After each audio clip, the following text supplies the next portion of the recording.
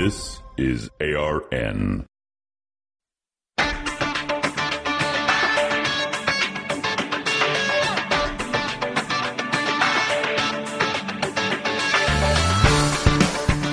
Decidedly Christian, distinctly biblical, and just a little bit nuts.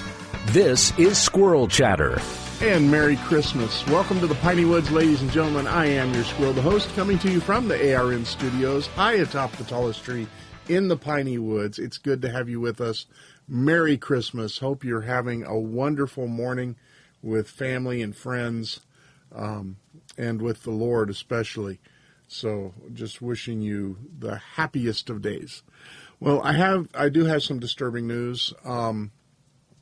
When I got home from church last night, and then later in the evening when I had to get up in the middle of the night, Fiona the mouse was stirring. She's nested down right now, but in the middle of the night, she was running on her wheel. So, don't know what to tell you, but the mouse was stirring last night. This is Squirrel Chatter, a podcast dedicated to scripture, theology, history, current events, and whatever else I want to talk about. We webcast every Monday through Friday at 7:30 a.m. Mountain on Twitter, Facebook, and Rumble. And then the podcast is available for download wherever you find podcasts. Squirrel Chatter is a proud member of the Christian Podcast Community. You can head on over to ChristianPodcastCommunity.com. Check out all the great curated podcasts that are over there. You are certain to find something worth listening to. Well, this is a special Christmas Day edition of Squirrel Chatter. We're going to do some scripture reading. We're going to have prayers from the Book of Common Prayer. And then I've got a Christmas Monday meandering for us. And a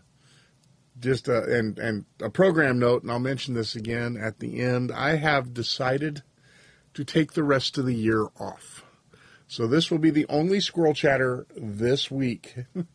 Next Monday, we will resume with our normal slate of Squirrel Chatters on New Year's Day as we leap into the new year. And but I'm going to take the rest of the week off. I'm still, remember I wasn't here Thursday or Friday because my voice, I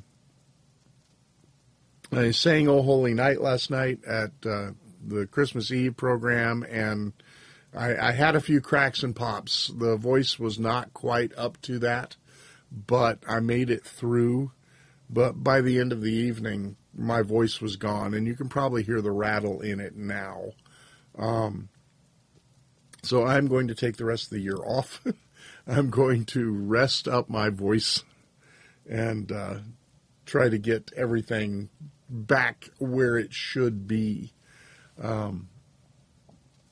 The cough is getting better, but the voice hasn't recovered yet. Like my Christmas mug? Oh, come let us adore him. And it's big. That's a Christmas morning mug. I tell you, that's twice the size of my normal big mugs. I love it. Little Montana Coffee Trader Trailblazer blend this morning. All right. Well, let us begin, as is our practice, with the prayer of confession from the 2019 Book of Common Prayer. Let us humbly confess our sins to Almighty God. Almighty and most merciful Father, we have erred and strayed from your ways like lost sheep.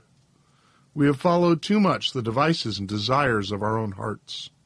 We have offended against your holy laws. We have left undone those things which we ought to have done, and we have done those things which we ought not to have done. And apart from your grace, there is no health in us. O Lord, have mercy upon us. Spare all those who confess their faults. Restore all those who are penitent, according to your promises declared to all people in Christ Jesus our Lord. And grant, O most merciful Father, for his sake, that we may now live a godly, righteous, and sober life, to the glory of your holy name. Amen. Grant to your faithful people, merciful Lord, pardon and peace, that we may be cleansed from all our sins, and serve you with a quiet mind, through Jesus Christ our Lord. Amen. And now our prayer for the reading of the Word. Blessed Lord, who caused all holy scriptures to be written for our learning, Grant us so to hear them, read, mark, learn, and inwardly digest them, that by patience and the comfort of your holy word we may embrace and ever hold fast the blessed hope of everlasting life, which you have given us in our Savior Jesus Christ, who lives and reigns with you in the Holy Spirit, one God, forever and ever. Amen. All right. Well, we are going to step away from our scripture reading schedule. We will resume with, I believe, Genesis 14 on the 1st, and we will continue to work our way through the entire Bible, which is going to take 3 years plus to do it. We're not in any hurry. We're just going to read Scripture, and hopefully, we know that God's Word will not return to Him void. It will accomplish His purposes. And so we ask for His purposes to be accomplished in us. But today we're going to step away from our normal Bible reading schedule. Excuse me just a moment. Trying to keep the voice going. We're going to step away from our normal Bible reading schedule and turn to the classic Christmas passages from Matthew 1 and Luke 2. And that will be our scripture reading for today. So Matthew 1, verses 18 through 25. Now the birth of Jesus Christ was as follows. When his mother Mary had been betrothed to Joseph, before they came together, she was found to be with child by the Holy Spirit. And Joseph, her husband, being a righteous man and not wanting to disgrace her, planned to send her away secretly. But when he had considered this, behold, an angel of the Lord appeared to him in a dream, saying, Joseph, son of David, do not be afraid to take Mary as your wife, for the one who has been conceived in her is of the Holy Spirit, and she will bear a son, and you shall call his name Jesus, for he will save his people from their sins. Now all this took place in order that what was spoken by the Lord through the prophets would be fulfilled, saying, Behold, the virgin shall be with child and shall bear a son, and they shall call his name Emmanuel, which translated means God with us. And Joseph got up from his sleep and did as the angel of the Lord commanded him, and took Mary as his wife, but kept her virgin until she gave birth to a son, and he called his name Jesus. And then Luke 2, verses 1 through 20. Now it happened in those days that a decree went out from Caesar Augustus for a census to be taken of all the inhabited earth. This was the first census taken while Quirinius was governor of Syria. And everyone was going to be registered for the census, each to his own city. And Joseph also went up from Galilee, from the city of Nazareth, to Judea, to the city of David, which is called Bethlehem, because he was of the house and family of David, in order to register along with Mary, who was betrothed to him and was with child. Now it happened that while they were there, the days were fulfilled for her to give birth. And she gave birth to her firstborn son, and she wrapped him in cloths, and laid him in a manger, because there was no place for them in the guest room. In the same region there were some shepherds staying out in the fields and keeping watch over their flock by night. And an angel of the Lord stood before them, and the glory of the Lord shone around them, and they were terribly frightened. But the angel said to them, Do not be afraid, for behold, I bring you good news of great joy, which will be for all the people. For today in the city of David there has been born to you a Savior, who is Christ the Lord. And this will be a sign for you. You will find a baby wrapped in cloths and lying in a manger. And suddenly there appeared with the angel a multitude of the heavenly hosts, praising God and saying, Glory to God in the highest, and on earth peace among men with whom he is pleased. And it happened that when the angels had gone away from them into heaven, the shepherds began saying to one another, Let us go to Bethlehem then, and see this thing that has happened, which the Lord has made known to us. So they went in a hurry and found their way to Mary and Joseph, and the baby lying in a manger. And when they had seen this, they made known the statement which had been told them about this child. And all who heard it marveled at the things which were told them by the shepherds. But Mary was treasuring all these things, pondering them in her heart. And the shepherds went back, glorifying and praising God for all that they had heard and seen, just as was told to them. Amen. All right, well, what I want to do on this special Christmas Monday meanderings is just address some of our Christmas misconceptions. And these are some common beliefs, things that are told about Christmas that have become commonly accepted that aren't necessarily true. The first one is, big one this time of year, you hear it all over the place. Christmas replaced a pagan holiday. The Christians came along and took over these pagan holidays and made them, quote-unquote, Christian observances. I did see a great meme about this the other day. So it was a obvious atheist, pagan, secularist complaining that Christians were appropriating pagan holidays. And then the opposite frame is the supposed Christian person. There was actually somebody in like a bishop's mitre or something, but he said, you know, shut up now or we're going to take over other holidays. And the atheist keeps talking, and then the Christian replies with, that's it, you just lost Shark Week.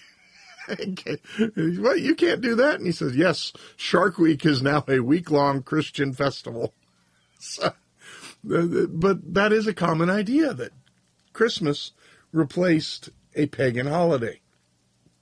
Now it is, December 25th is just a couple of days after, the winter solstice. But, as I said, there are only 12 months in a year.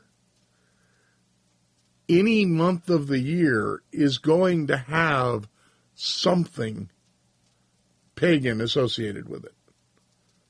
It just, that's, and the solstice is just an astronomical event. It's not even a pagan thing. It's just the fact that is the day, the longest night of the year, and the days start getting longer after that. It has to do with the orbit of the Earth and the axial tilt. It's not a pagan thing. It wasn't invented by pagans. It was invented by God, who set the planets into motion. So you've got a winter solstice, you've got a summer solstice, you've got a spring and fall equinox. That's four times out of the year that there's a major astronomical event. So then every month you have a full moon and a new moon. And so there's going to be something, astronomical every month. There's going to be some sort of pagan thing every month. There's a lot of pagans out there, and they do stuff year-round.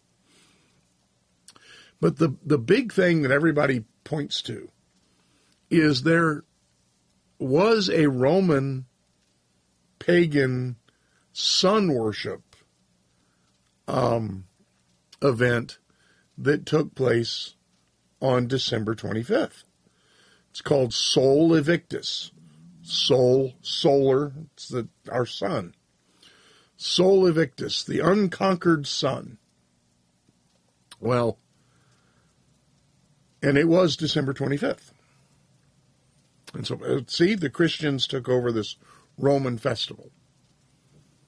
There's a problem with that. The Roman festival of Sol Invictus wasn't established until 274 AD. AD. Anno Domini, the year of our Lord, meaning Christ. 274 AD is a few years after the first Christmas. Just saying. So a 3rd century Roman festival is not what the 1st century Christmas replaced. The celebration of Christmas was a long-established fact before Sola Victus was a festival. I'm going to link in the show notes a great video from Lutheran Satire. If you've not watched it before, I encourage you to go watch it. It's called Horace Runs Christmas. And this is something you need to see. It will give you a good belly laugh, as well as informing you of some truth. So we don't have Christmas replacing a pagan festival. The date of December 25th was arrived at by a weird belief that important people die on the day they were conceived. We know Jesus died on Passover. And so everybody figured out that 9 months after Passover is December 25th. And so that's how the date was established. Now, there's no warrant for that idea that important people die on the same day they're conceived. That itself is a superstition. But that's how the date was arrived at. Now, there's good indication based upon John the Baptist's father and when he was serving in the temple, which is shortly before his wife Elizabeth conceived John the Baptist, who had been conceived for 6 months before Mary got pregnant with Jesus. So we have that. We know what course of priest John the Baptist's father served in. Each course of priests, there were 24 of them, each course of priests only served 2 weeks out of the year. He was in the temple serving. So we know roughly when that was, and you add the 6 months to that, and then you add the 9 months for Mary's pregnancy, and it comes out to midwinter. So we're the right time of year, but we don't know the 25th. The Bible doesn't tell us Jesus' birthday. So we don't know for sure. But the 25th has been the established date of Christmas for centuries. And however it was arrived at, it is the right time of year. It's probably not the right day. But it could be, has a 1 in 365 chance. Much better odds than winning the lottery. And actually, the odds are better than that because we know it's the right time of year. So figure, 30 days of either side of today is probably the right day. And we'll just leave it at that. We're not going to be able to pin it down. The ancient world, as good a record keepers as Rome was, they didn't keep that kind of record. So it's not like you can go down to the courthouse and pull Jesus's birth certificate. We don't know. That's a modern idea. But Christmas didn't appropriate a pagan festival. Another common misconception is that Jesus was born in a stable. That little wooden shed depicted in most nativity scenes, little open-fronted shed with a rickety little wooden manger and the animals all about. And here is this little family. It's usually an outbuilding, on the edge of a pasture or something. It's more like a cow shed than a stable, but that's not accurate. See, a common feature in Israelite houses of the period was mangers, usually of stone masonry, on the ground floor of the house. Because the livestock, which was very valuable, the livestock was brought into the house at night.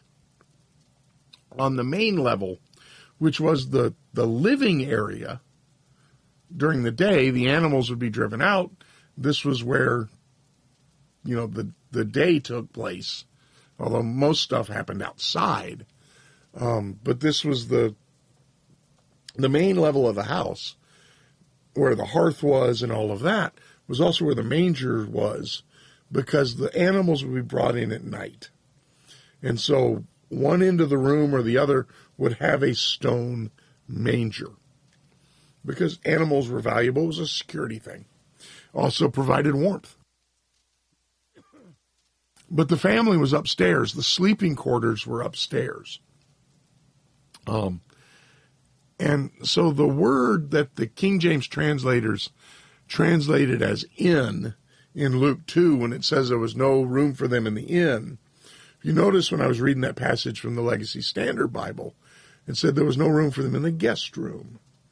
That's the word. It's kataluma.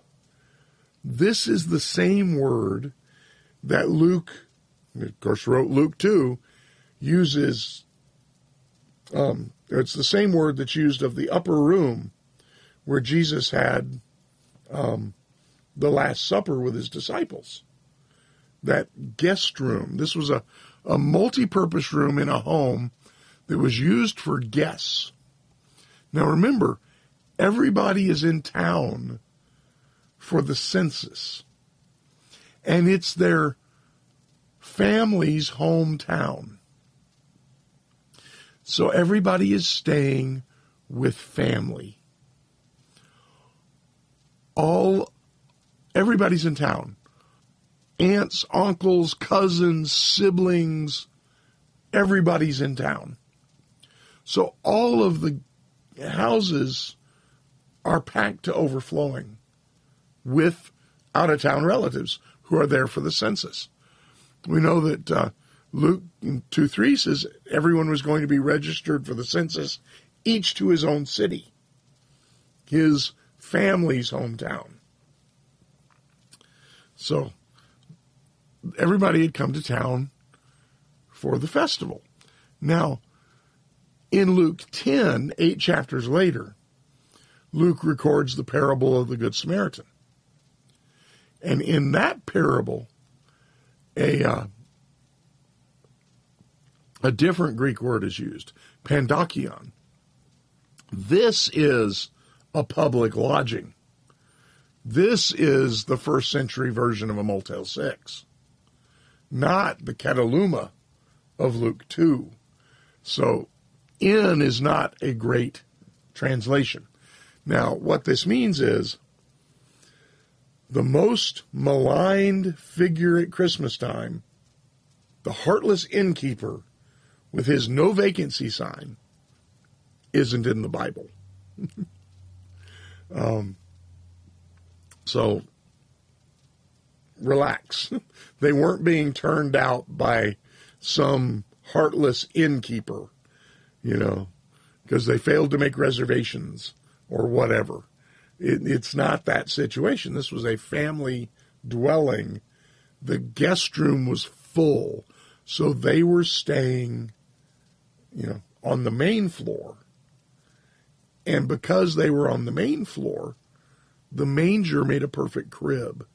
But it was most likely masonry, not the rickety little wooden X thing that we picture.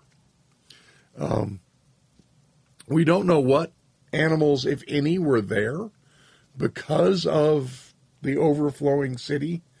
They may have tied the animals up outside because they needed the room for guests. Or Mary and Joseph could have been sharing it with animals. We don't know. But it wasn't a barn. It wasn't some outbuilding, or some little rickety shed on the edge of a field somewhere. It was, a house. And they were using the stone manger as a crib because it was convenient. It was filled with hay. It worked perfectly fine. So, but we don't know what, if any, animals were there. That's not told. But we do know the wise men were probably not there. We know the shepherds came. We read that. Angel appeared. They were right outside of town. They got there. They saw the babe wrapped in cloths lying in a manger. And they shared what the angels had said. But the wise men probably weren't there. We don't know how many there were. We always talk about, 3 wise men. They weren't kings, so, We Three Kings of Orient Are. Great song, not theologically accurate. These were magi. These were wise men. This was the same group of Babylonian astronomers that Daniel was put over as head of their order after he interpreted Nebuchadnezzar's dream.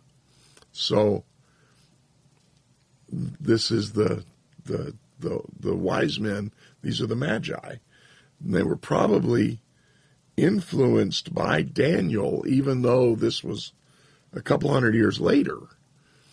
They were influenced by Daniel to 500 years later, 600 years later. They were influenced by Daniel they were looking for the birth of the Savior because Daniel had predicted it. And we don't know how many there were. Scripture doesn't give us a number. They brought 3 gifts: gold, frankincense, and myrrh.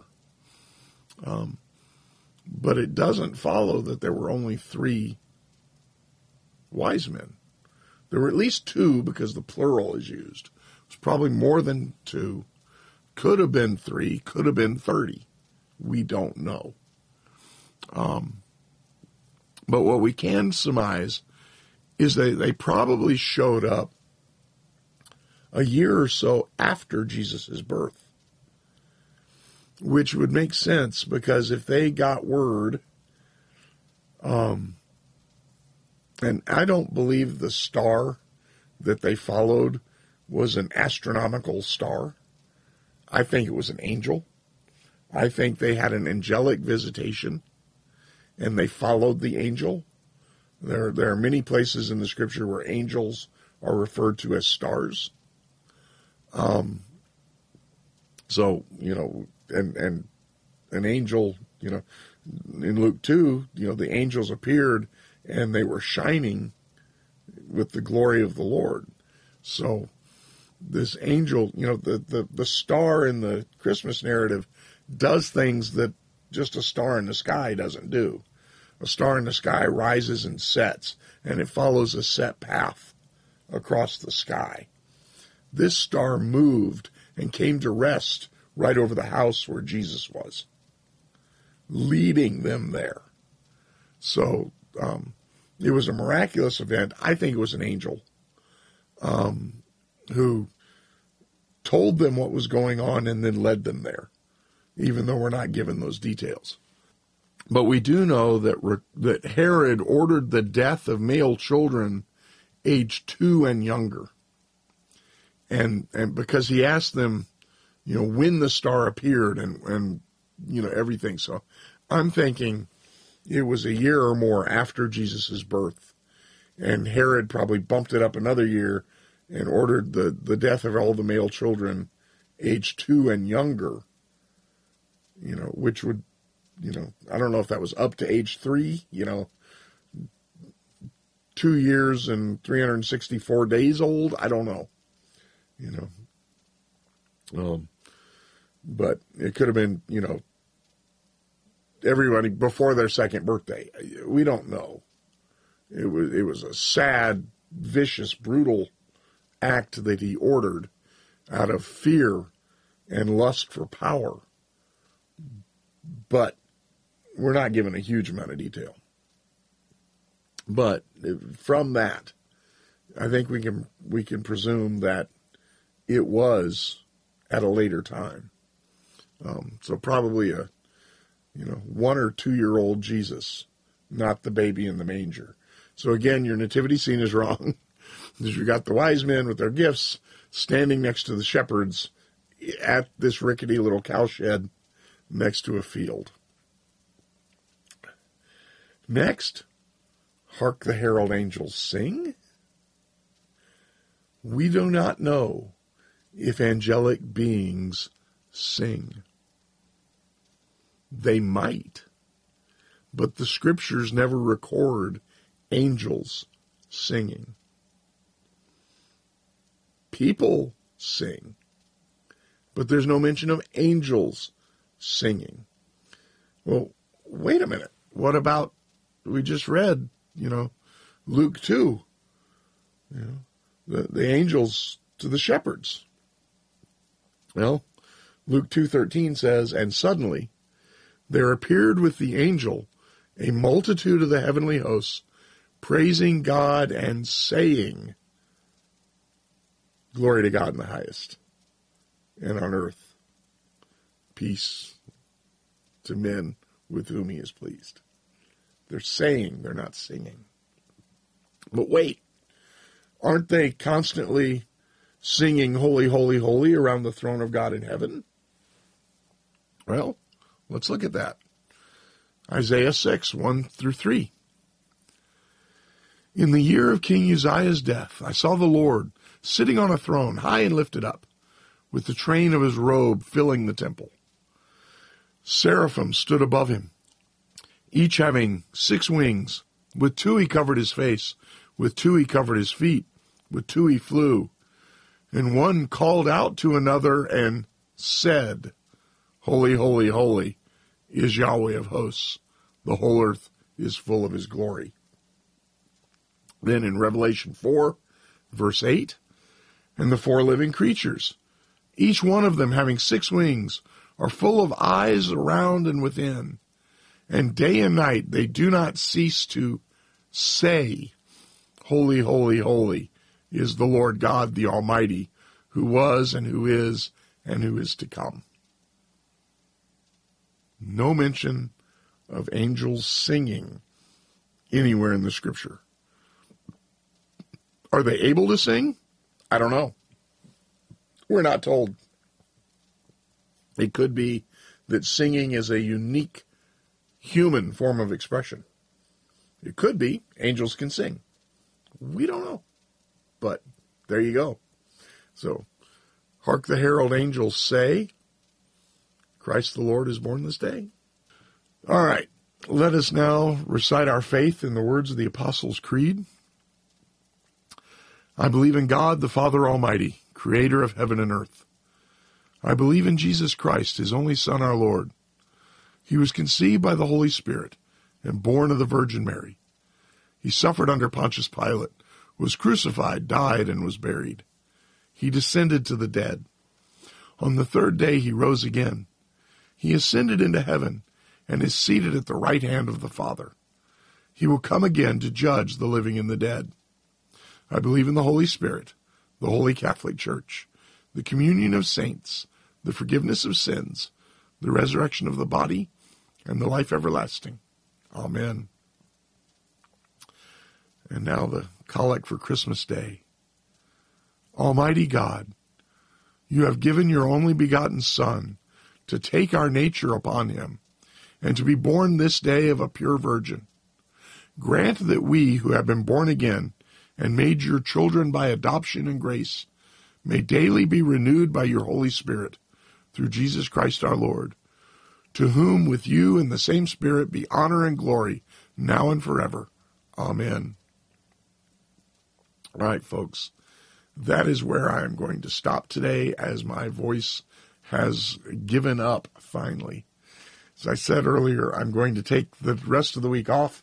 I am going to speak as little as possible, drinking lots of tea and doing all sorts of nice things for my throat to help me recover from this horrible malady which has afflicted me. It hasn't acted like an infection. This is allergies. I'm not in pain. I know it sounds horrible, but I am not in pain. I have just lost my voice. It was coming back, and then I sang O Holy Night last night. And I think my voice is saying, we're going to take some more time off now. So we're going to take some more time off now. So I wish you a very Merry Christmas. Mrs. Squirrel and I both wish you a very Merry Christmas. And thank you for joining us today. Look forward to seeing you again in the new year. Remember to do the things you ought to do. Don't do the things you ought not to. Whatever you do, do it for the glory of the Lord. See you again in 2024. Take care. God bless. Merry Christmas.